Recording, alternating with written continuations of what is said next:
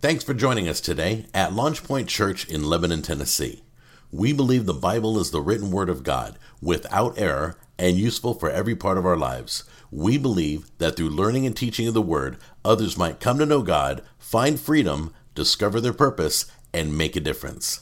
Thanks again and enjoy today's message from Pastor Jim Kubik. Today we're going to start a new series called, just so y'all know, my wife every now and then will look at me kind of side-eyed. She's just looking at me, but it makes me wonder if I'm doing something like I shouldn't have. Huh? No, I'm good.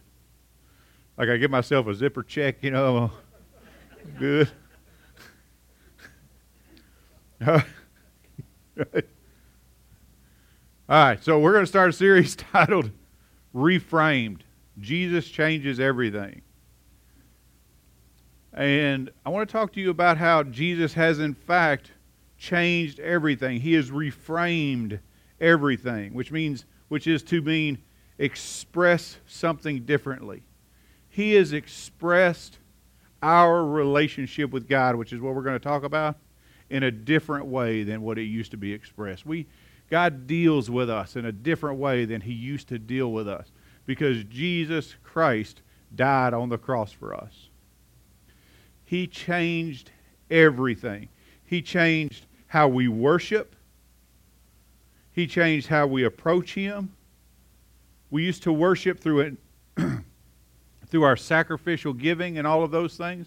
And now the Bible says that we have an intermediary, which is Jesus Christ, that we have access and confidence to go into the throne room of God, having the veil been removed between us and His glory. Jesus changed everything. He changed our hope in that we have an expectation of hope. He changed our perspective in that because of that hope, we know that that hope is sure and set. And that we are just, as we're learning in 1 Peter on Wednesdays, we are transient people. We are resident aliens. We're here for a short time.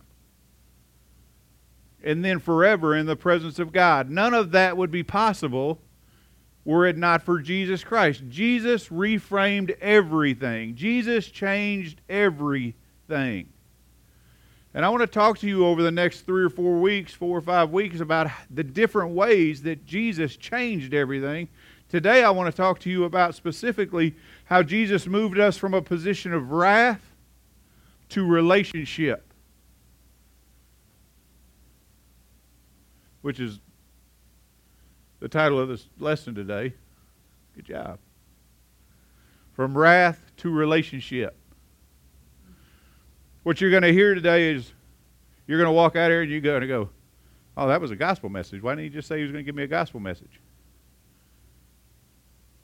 Because I intend to draw two pictures today. The first picture is the horribleness of who we were. The disastrous, eternally condemned mess that our life was prior to Jesus. And the second picture, what Jesus did to change that. Because Jesus changes everything. And He's moved us from wrath to relationship. I want to tell you a story about when I was in the Army. I was in the Army, for those of you that don't know, I was in the 82nd Airborne Division for 4.5 years. I can barely remember. For a bunch of different reasons. And when I went to basic training, in Fort Benning, Georgia, July 4th, which was my reporting day, 1990. It was super hot and muggy, you can imagine, middle of the summer in Georgia. But I met a guy there, the very first day I was there, named Chris Johnson. Chris Johnson, I hated that guy. I mean, there's just no other way to say it. He was one of those guys that doesn't anything that he did to me, it wasn't anything he said to me, but he's just one of those guys when you walk in a room, you're all, I don't like that guy. Y'all know somebody like that? I hope it's not me. But he was everything I wasn't. He was from Minnesota, so he had that Viking-esque heritage and background, big barrel chested, looked like he's carved out of stone, perfect hair, square jaw, cleft chin, 6'4". He's just the kind of guy that every other guy wants to punch in the mouth but scared to. Right? And in walks Jim Cubitt. 6'4". We were the same height. But I had the musculature, unlike this guy, like a Viking, I had the musculature of a bullfrog's legs. Or something less than that. 6'4", man, you could almost see through me. I was so small. But I had the same kind of attitude that this guy had, because ain't nobody telling a Chihuahua he's not a German Shepherd, right? And so, just because of our personalities, because he was a Yankee that thought he was all that, and I was an ignorant redneck who knew he wasn't, I hated that guy. We were in constant, I'm not going to say fighting, but we were constantly bickering at each other, back and forth with one another until it happened. And the fight did happen.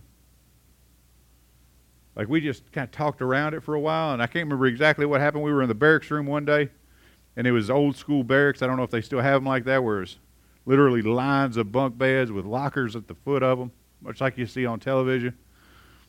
And he said something, or I said something. I don't know what it was, but it was just the spark that we needed. And this 6'4", 165 pounds went at this dude like I was on like a jackhammer, to no avail.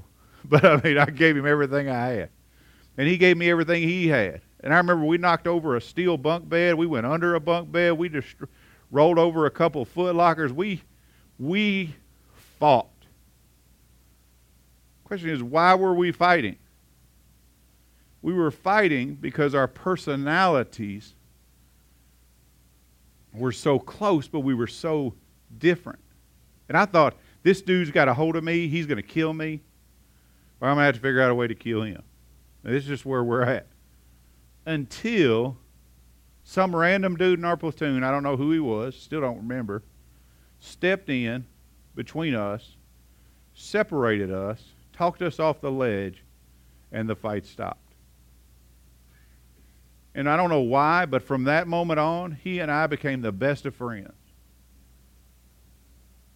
This just, ladies, just so you know, if guys fight together, they become friends. It's how we bond together.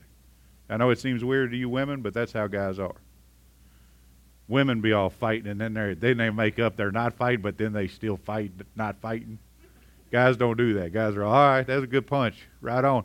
But none of that would have happened had this guy in our platoon not jumped in to help. Why do I tell you that?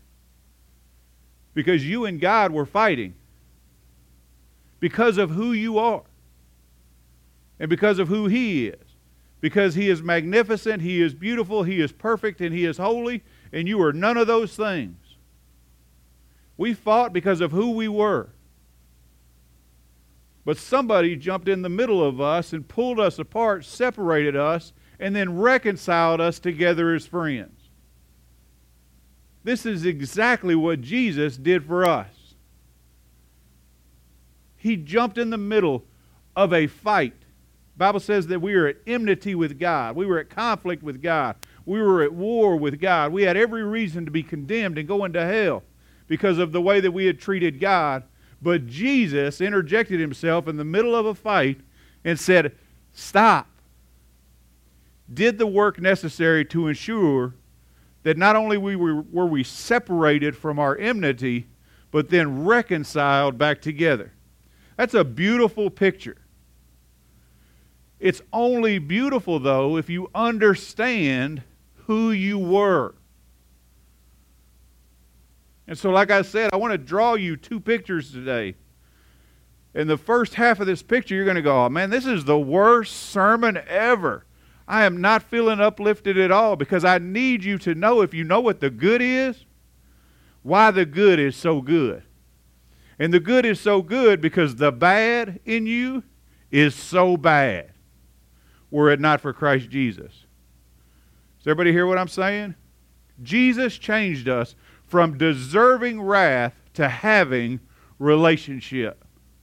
But why did we deserve wrath? We deserve wrath. I'm going to read 6 through 11 for you out of Romans. It says, "For while we were helpless, at the right time Christ died for the ungodly. For one will hardly die for a righteous man, though perhaps for the good man someone would dare even to die. But God demonstrates His own love towards us." 5:8 is one of the most beautiful texts in your Scripture. "But God demonstrates His own love towards us, in that while we were yet sinners, Christ died for us. Much more then, having now been justified by His blood, we shall be saved from the wrath of God through Him. For if while we were enemies, we were reconciled to God through the death of His Son, much more, having been reconciled, we shall be saved by His life. And not only this, but we exult in God through our Lord Jesus Christ, through whom we have now received reconciliation." Man, that's beautiful. There's some texts that you go, man, you know what? You probably don't need to spend a lot of time talking about that. But this is the only text we should ever be talking about. Because everything written in the Scripture is to point us towards the work that Jesus Christ did on our behalf, and these verses do it perfectly. We were not good. This first text, 6 and 7, I'll tell you, because of the way it's written, and I'm Polish, I've been hitting the head a lot. These two verses I struggled with for like 5 or 6 years.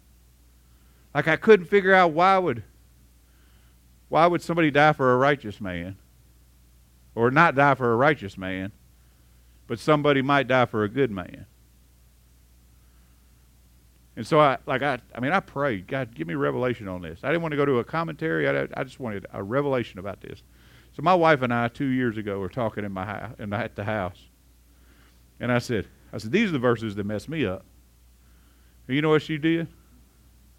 She looked at me and just gave me this simple answer that I've been searching several years for. She said, "You're not good. And because you're not good, Jesus would die for you. If you were righteous, there would be no reason for Jesus to die for you." But the fact of the matter is, none of us are good except God. Mark 10:18 says, Jesus said to him, "Why do you call me good? No one is good but one, and that is God." And because we're not good, because we're not perfect, we don't deserve to be in the presence of the perfect. And so, someone may die for a good man because there are no good men except God, and except those who have been made good through God, Christ Jesus. So we deserve wrath. None of us can come to righteousness without Him. I'm going to read a couple of verses to you here. John 6:44. "No one can come to me unless the Father who sent me draws him, and I will raise him up on that last day." So none of us are good. None of us deserve anything but God's wrath. And because none of us are good, none of us can come to Him unless He calls us. Why? Because we are sinners, both by birth and by action. Now, Pastor Jim, it's a pretty basic message. I wouldn't have to keep giving basic messages if we started paying attention to basic messages and applying them to our life. There's a truth in the fact that Sun Tzu wrote in the Art of War, "Advanced techniques are the basics mastered." If you can just grab a hold of the simple truths of Scripture, Jesus loves me, this I know, for the Bible tells me so, the rest of it you'd have figured out.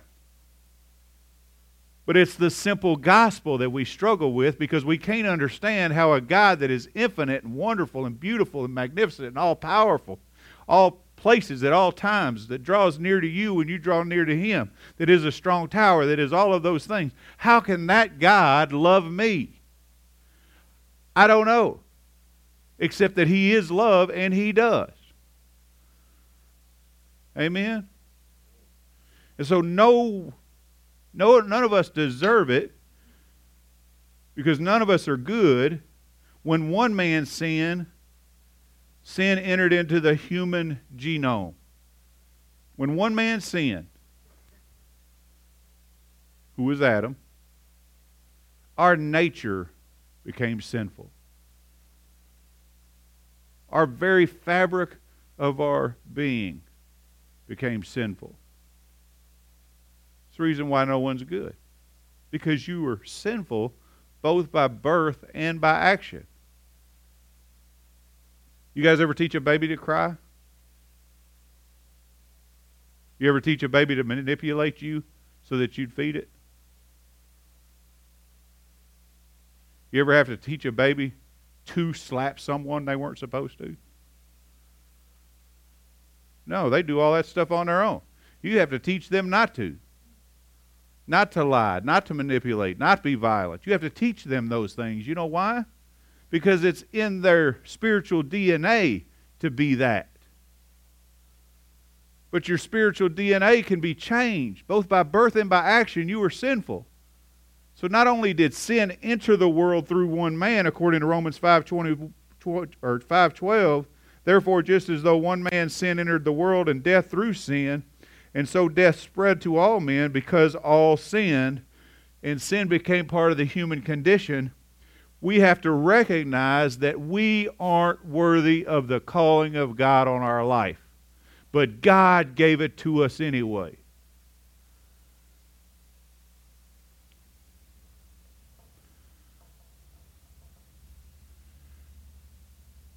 We deserve hell, eternal separation, and damnation. I get told pretty regular, don't forget the grace. Right, Pastor Rick? And I'm not going to. But we're not getting there yet. Grace is so sweet because sin is so bitter.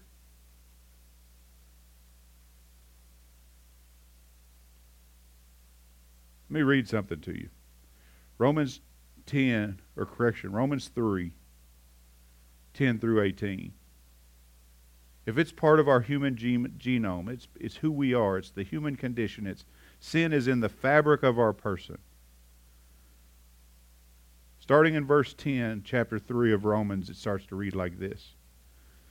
As it is written, there is none righteous, not even one. Righteous just means in right standing. None of us are in right standing with God. There is none who understands. All of us have had our understanding darkened. There is none who seeks after God.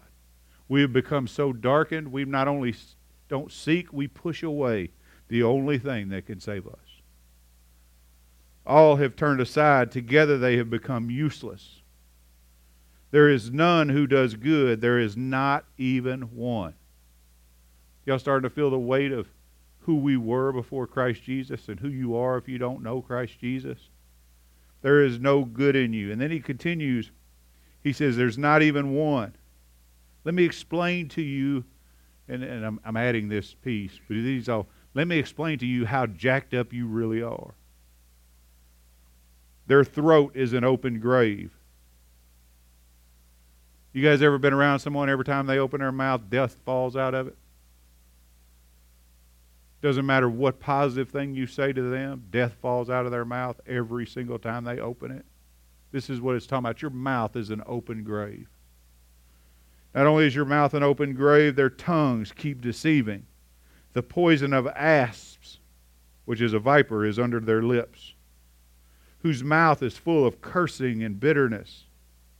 Their feet are swift to shed blood. This is the human condition. He's explaining the human condition. Destruction and misery are in their paths, or in their plans. And the path of peace they have not known. There is no fear of God before their eyes. This is who we were before. None of us righteous. None of us understanding. None of us seeking. All of us useless. None of us good. Throats that are open graves. Tongues that are constantly lying. Seeking out violence. Destroying those that are around us. I'm not going to ask for hands because I'd hate to do it because I'd have to raise my own. I'm not looking to deal with that today. But all of us have done all of these things. I've never done any of that. Really? I'm not talking about chasing somebody down and actually seeking after their blood. But when was the last time you talked badly about someone hoping for their destruction? Because it's the condition of the heart that determines the sin more so than the action of the hand. All of us have done these things. All of us are deserving of hell. None of us are good, for only God is good. Because we are sinful, we deserve wrath. That's good. That's good, Pastor Jim. There is no good, no understanding, no desire to know. Pastor Davis gave us a text last week from Judges 21:25. Said, for they did what was good in their own eyes, for there was no king in Israel. This is who we are. This is who we were. But can I tell you, there is a king. And it doesn't matter what your eyes set yourself to. You're obligated to the lordship of the king. Because the king offers perfect justice. And as Christians, we're all, praise the Lord, perfect justice. But as Christians, we forget sometimes we don't do the things Christians do, and perfect justice is still waiting for us too. Perfect justice, unbiased, non-discriminatory justice. Romans 2:11-12 says, for there is no partiality with God. For those who have sinned without the law will also perish without the law. And all who have sinned under the law will be judged by the law.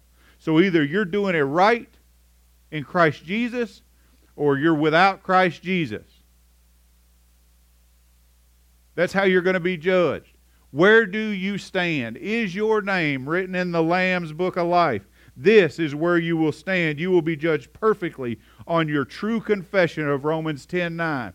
Which is to declare Jesus Christ as Lord and believe in your heart that God raised him from the dead. If you haven't made that declaration, it doesn't matter how good you were, how nice you talked.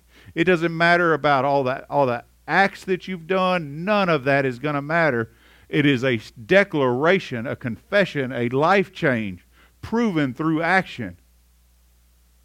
It's not the action that saves you. It's the proving through action that your confession was real is what's going to cause you to be not separated from God.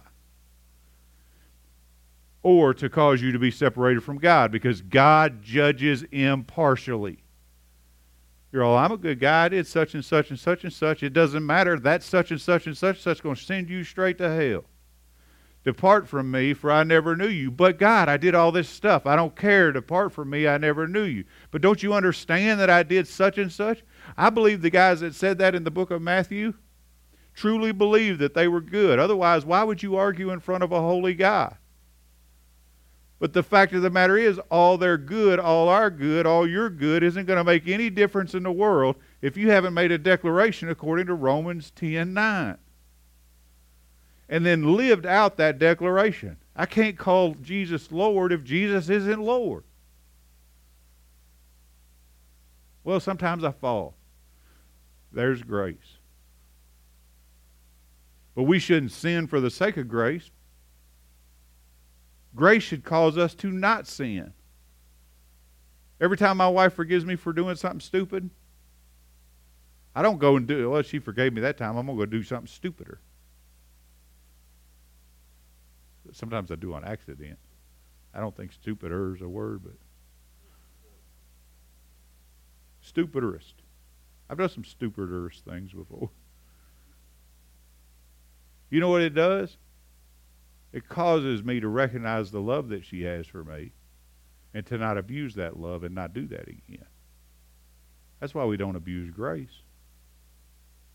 Because every time God forgives us, we should recognize He loves us. And in that understanding of his love for us as it grows, our desire to submit to him should grow. But I know there's a bunch of people, because I've done it. Hey, if I do this, God will forgive me. Till one day, he doesn't. Till one day, you don't have time between the time you did that and the time you die to ask him to. None of us deserve heaven. There is a perfect God with perfect justice who doesn't discriminate. He promises a perfect justice that promises perfect wrath to those who are unrighteous. Romans 1:18, for the wrath of God is revealed from heaven against all ungodliness. Not some ungodliness, not just a little ungodliness, all ungodliness. Whatever ungodliness you're involved in, you deserve the wrath of God and unrighteousness of men who suppress the truth. Why? Why does the wrath of God revealed from heaven against all ungodliness and unrighteousness? Because we suppress the truth, which is to say, because we knew better. Did you know you knew that there was a God before you got saved? In your heart, God created you to know that there was a God even before you got saved. It's the reason you've been trying to make a God out of something your whole life. Because you knew there was a God, you just didn't know what to put in that hole in your chest. Romans chapter 1 says this, to prove this point. He says, verse 18 is the text I just read you, because we knew better. Because, in verse 19, because that which is known about God is evident within them, for God made it evident to them. For since the creation of the world, his invisible attributes, his eternal power, his divine nature, have been clearly seen, being understood through what? Through what has been made. By what can be physically seen, not by the revelation, spiritual revelation you got. You ought to be able to go outside, sit on the grass, watch the grass miraculously grow, and realize that there's something bigger than you out there that's causing that grass to grow. There's something that keeps the sun from colliding into the earth, the moon into the earth, the solar system out of whack, your heartbeat moving. Something put skin over your nerves so that you wouldn't be in pain all the time. Something put a tear duct in your eye so your eyes didn't dry completely out. There's a million reasons why God in the natural showed himself to us before he revealed himself to us. Being understood through what was made so that they are without excuse. And because of that, we are without excuse because we should know better. But then it goes on and it gives an indictment of us.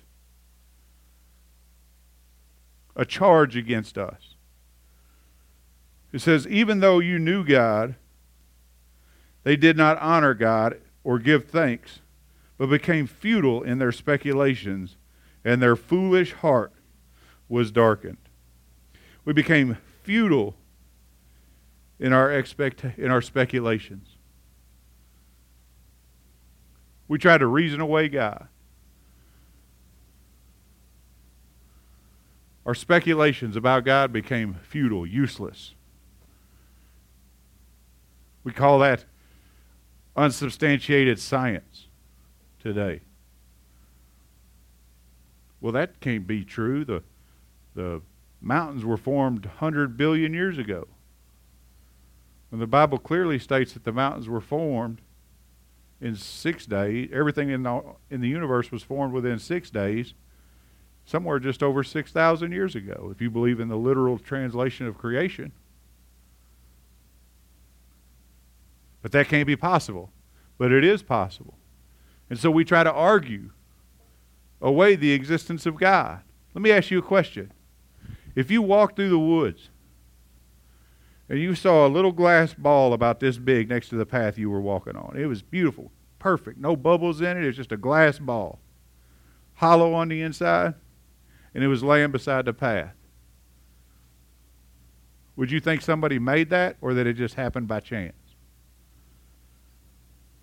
You would assume somebody made that and left it by the path. Right? Well, what about if it was the size of your house? Would you assume somebody made that or it happened by chance? What if it was the size of the earth? Would you assume somebody made that or it happened by chance? You would assume someone made that. And glass only has 2 or 3 elements in it. But we can't assume that God made that there was a creator that made all of this so magnificently and so perfectly, but we don't have any problem believing that there had to be a creator for this thing that only consists of 3 or 4 elements.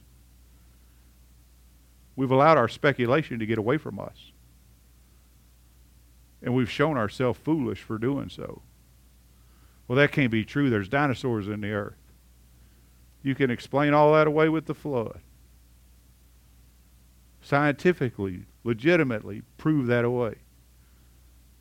The Bible's true. But we've determined to foolishly speculate. And we wonder why God's mad at us.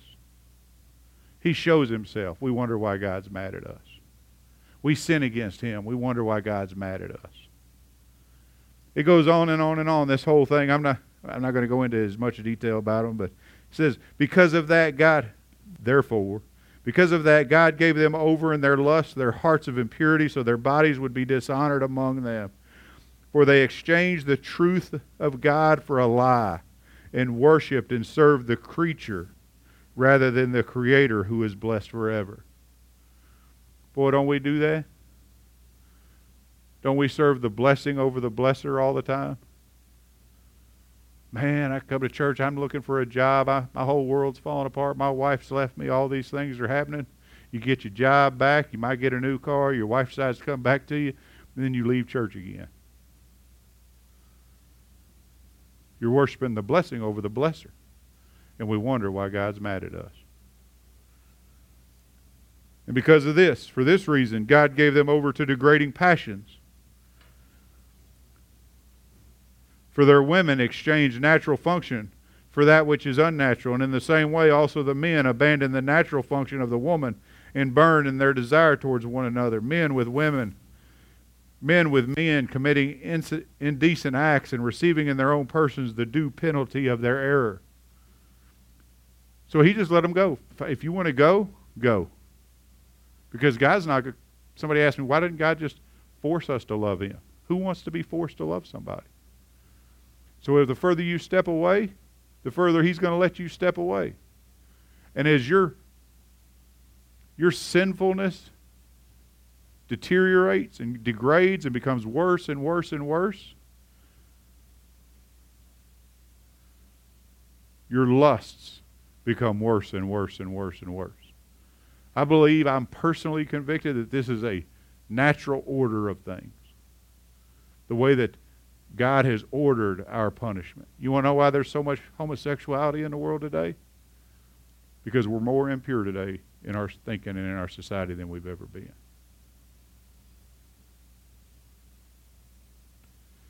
And he says, and just as they did not see fit to acknowledge God any longer, God gave them over to a depraved mind, to do those things which are not proper, being filled with all unrighteousness, wickedness, and he just lists all this stuff. Greed, evil, full of envy, murder, strife, malice. They are gossips, slanderers, haters of God, insolent, arrogant, boastful, inventors of evil, disobedient to parents, without understanding, untrustworthy, unloving, unmerciful.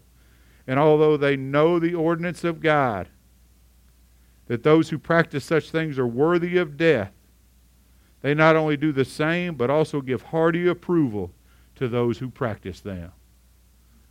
That is the condition of the world we live in. Our morals in society, our spirituality in society are degrading. To the degree not only are we looking for new ways to sin, but we're celebrating the sin as it deteriorates. Watch television. Things are happening right now that 20 years ago you'd have never imagined. Cities on fire, cops getting murdered in the street, babies, full-term babies, right before they're birthed into the air, are being murdered and put on tables to be thrown in the trash. And we wonder why God is mad at us. And they celebrate it the whole time. And we wonder why God's mad at us. Philippians 3:18 and 19 says this: they are enemies of the cross of Christ, whose end is destruction, because death is coming to the sinner. Because a wage is going to be paid, whether we pay it or Christ paid it. Death is coming. Whose end is destruction, who God is their appetite, and whose glory is in their shame. I've got that in capital letters in my notes. They glory in their shame, who set their mind on earthly things. Go to a pride event.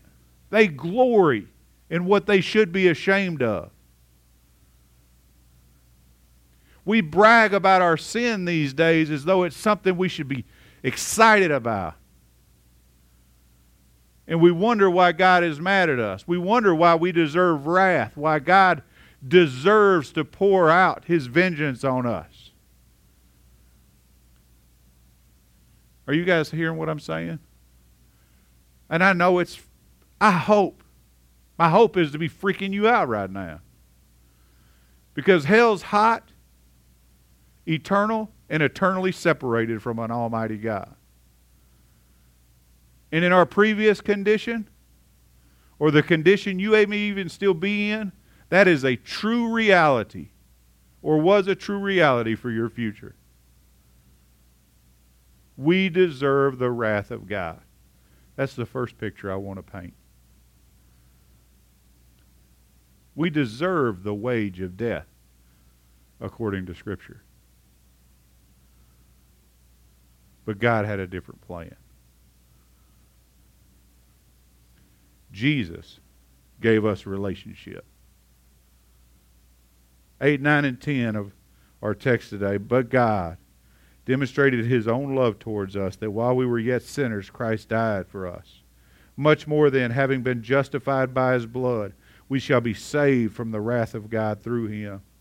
For if while we were enemies, we were reconciled to God through the death of His Son, much more, having been reconciled, we shall be saved by His life. Jesus saved us from the wrath that we deserved. All the wickedness, all the lawlessness, all the rebellion. In all of that, God loved us enough to send us Jesus, and in Jesus, His magnificent, holy grace.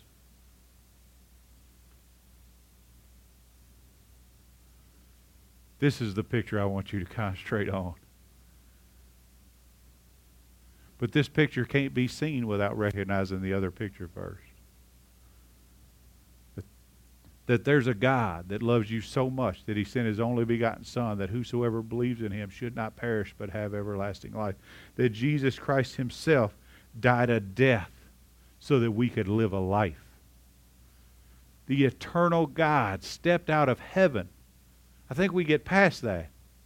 He put His perfect feet on our imperfect world, in our imperfect skin, so that we could be in a perfect eternity. And He did it because He loves us. He did it because He loves you. I say this regularly enough, but probably not enough. It's easy to acknowledge that as a congregation. Yeah, Pastor Jim said God loves us. But I want you to look at it personally. God loves you. Period. I imagine and I think of I meditate as much as I know to on what Jesus Christ must have gone through.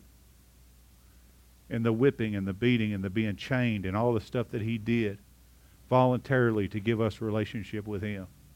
And I recognize that we serve a God that isn't bound by time or space. And if he's a God that isn't bound by time and isn't bound by space, knows everything and is in all places at all times, I have to believe that when he was chained to that post and they were ripping the skin off of his back, he closed his eyes and saw your face. Because he knows everything at all times. Could you imagine such a thing? And he didn't have to. He could have stayed in heaven. And there would have been no indictment against God. Because it wasn't God's failure, it was ours. But Jesus came to reconcile us. Through Jesus, we were justified. He assumed our guilt. 2 Corinthians 5:21.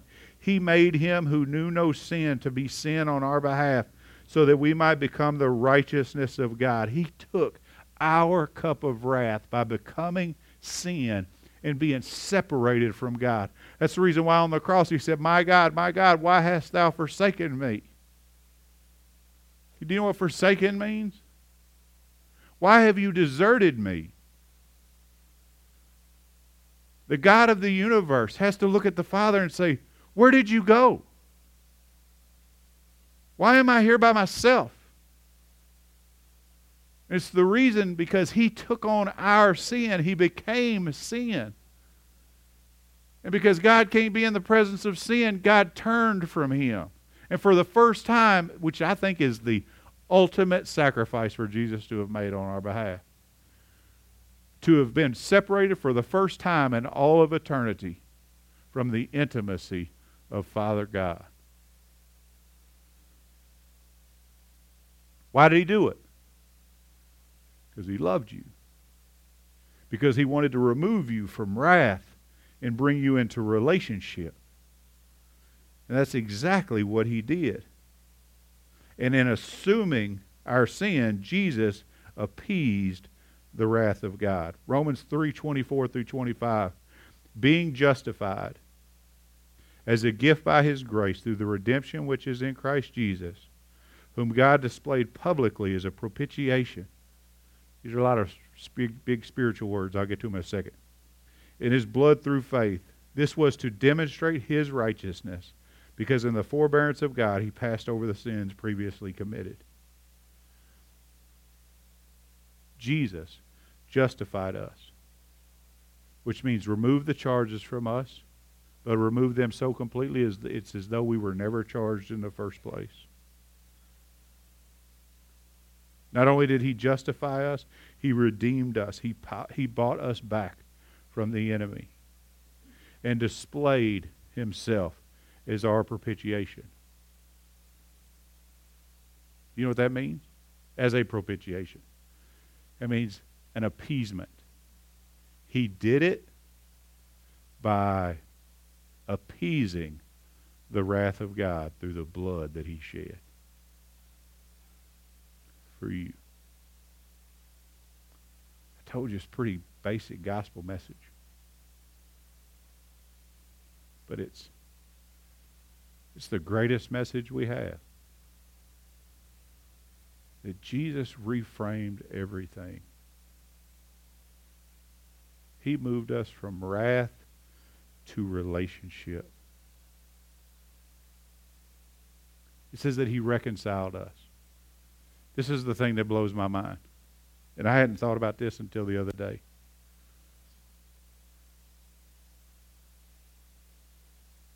God could have forgiven us without reconciling us.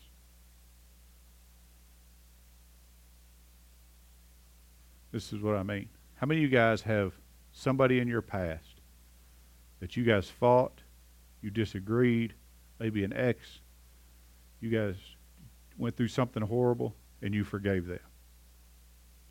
But you still don't allow them back into your circle or spend time with them. Jesus forgave us, or did the work so that we could be forgiven. But God never had to let us back in his circle. He did both. He forgave us of our sin and then made us part of his family. Made us part of his family. There's There's a verse, John 15:15, I believe, that Jesus tells the disciples, you're not slaves, you're my friends. We're friends of God. When I was a new Christian, that used to irritate me. I thought that was the most irreverent thing. There was a song, Friend of God. I thought that was so irreverent for us to call ourselves friends of God. But if you'll read the verse, you don't call yourself friends of God. God called you friends of God. God said that we now have the right, because we've been adopted as sons, to call him Abba Father, to be in intimacy, to have confidence in him, expect him to supply our need and watch after us and protect us, because that's what a father does. Doesn't matter who you were unless you're still that person. Grace has saved us from God's wrath and moved us into relationship. Verse 11 reads like this. And not only this, but we also exult in God through our Lord Jesus Christ, through whom we have now received the reconciliation. What's our responsibility to it? Because there's always a responsibility to it. To exult in. To celebrate. We have to be a celebration people. My goodness, why wouldn't we be? Y'all remember this first picture over here, this first painting? How horrible we were? How horrible our sin nature is? The inclination to sinfulness and unrighteousness and ungodliness that we had. But God, for no other reason than he wanted to, brought us into intimacy with himself. Why wouldn't we celebrate that when we recognize that we've been reconciled? Our job is to celebrate God. Celebrate the work that he did. And you don't do that sitting in here during a worship service. You honor him by showing up at church. I believe you help the fellowship when you show up at church. But you don't celebrate God primarily in here. You celebrate God out there with the way you live, the way you talk, what you spend your money on, the thing you allow your gates to hear and see. If people look at you and can't see Jesus in you, then you're not celebrating the second picture like you should be.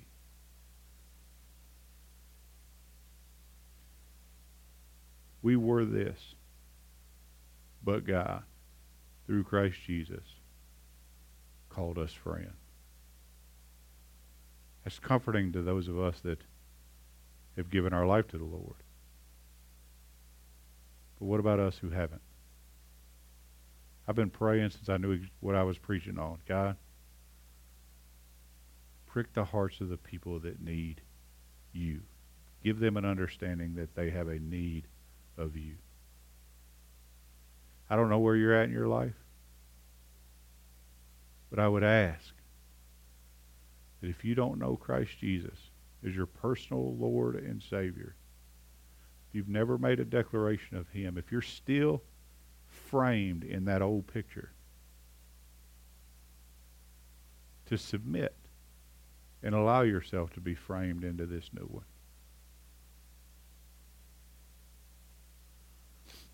If that's you, I'm gonna pray, and I want you to pray with us. I'm going to pray anyway, regardless if that's nobody in the room. If you've made a decision for the Lord or rededicated your life to the Lord today, I want you to come see me or Pastor Rick after service, because we want to talk to you. We want to spend some time with you. You know, getting people to talk to us after services, except for like one or two people that you can't ever get rid of. Yeah. Was that out loud? Is the hardest thing on earth to do. But we want to love you. Nobody births a child and then leaves it on the sidewalk. We want to walk with you and talk with you and answer the questions that you have. Amen? Let's pray. Father God, in Jesus' name, we love you. God, we thank you, Heavenly Father, that you overlooked all the reasons while we deserve wrath and gave us your Son Jesus instead. That you caused us to be in relationship with you. If there's any person in this room, God, who doesn't know you or has allowed themselves, as the writer of Hebrews said, to drift away, God, I pray this prayer over them, asking that they pray along with me. Father God, I am a sinner, and I have sinned. Forgive me of my sin. I know I deserve your anger and your proper judgment, but God, I ask that you forgive me because of the work that Christ Jesus did. And because of that work, I declare him Lord, that I will follow him, that I will live my life according to your word all the days of my life. I ask, God, that you not only forgive me of my sin, that you give me your Son Jesus, but by the power of your Holy Spirit, God, you give me the strength to walk this new thing out every day. And God, when I fail, if I fail, God, give me the strength to get back up and recognize that you still love me anyway. I turn away from my sin. I turn towards your Son, Jesus. I declare that you are magnificent, Father. We praise you for who you are. God, we thank you for the time that we've had today. God, I thank you for the people in this room. Give us the ability to live according to the standards of your word. Provoke us by your Spirit to do what you've called us to do. Give us eyes to see, ears to hear, feet to move towards those that are hurting, so that we can declare the gospel to them, so that we can show tangibly the love you have for them through us. God, that we might ultimately be the conduit that grows your kingdom. That's our prayer. We thank you for who you are, and we praise you in Jesus' name. Amen.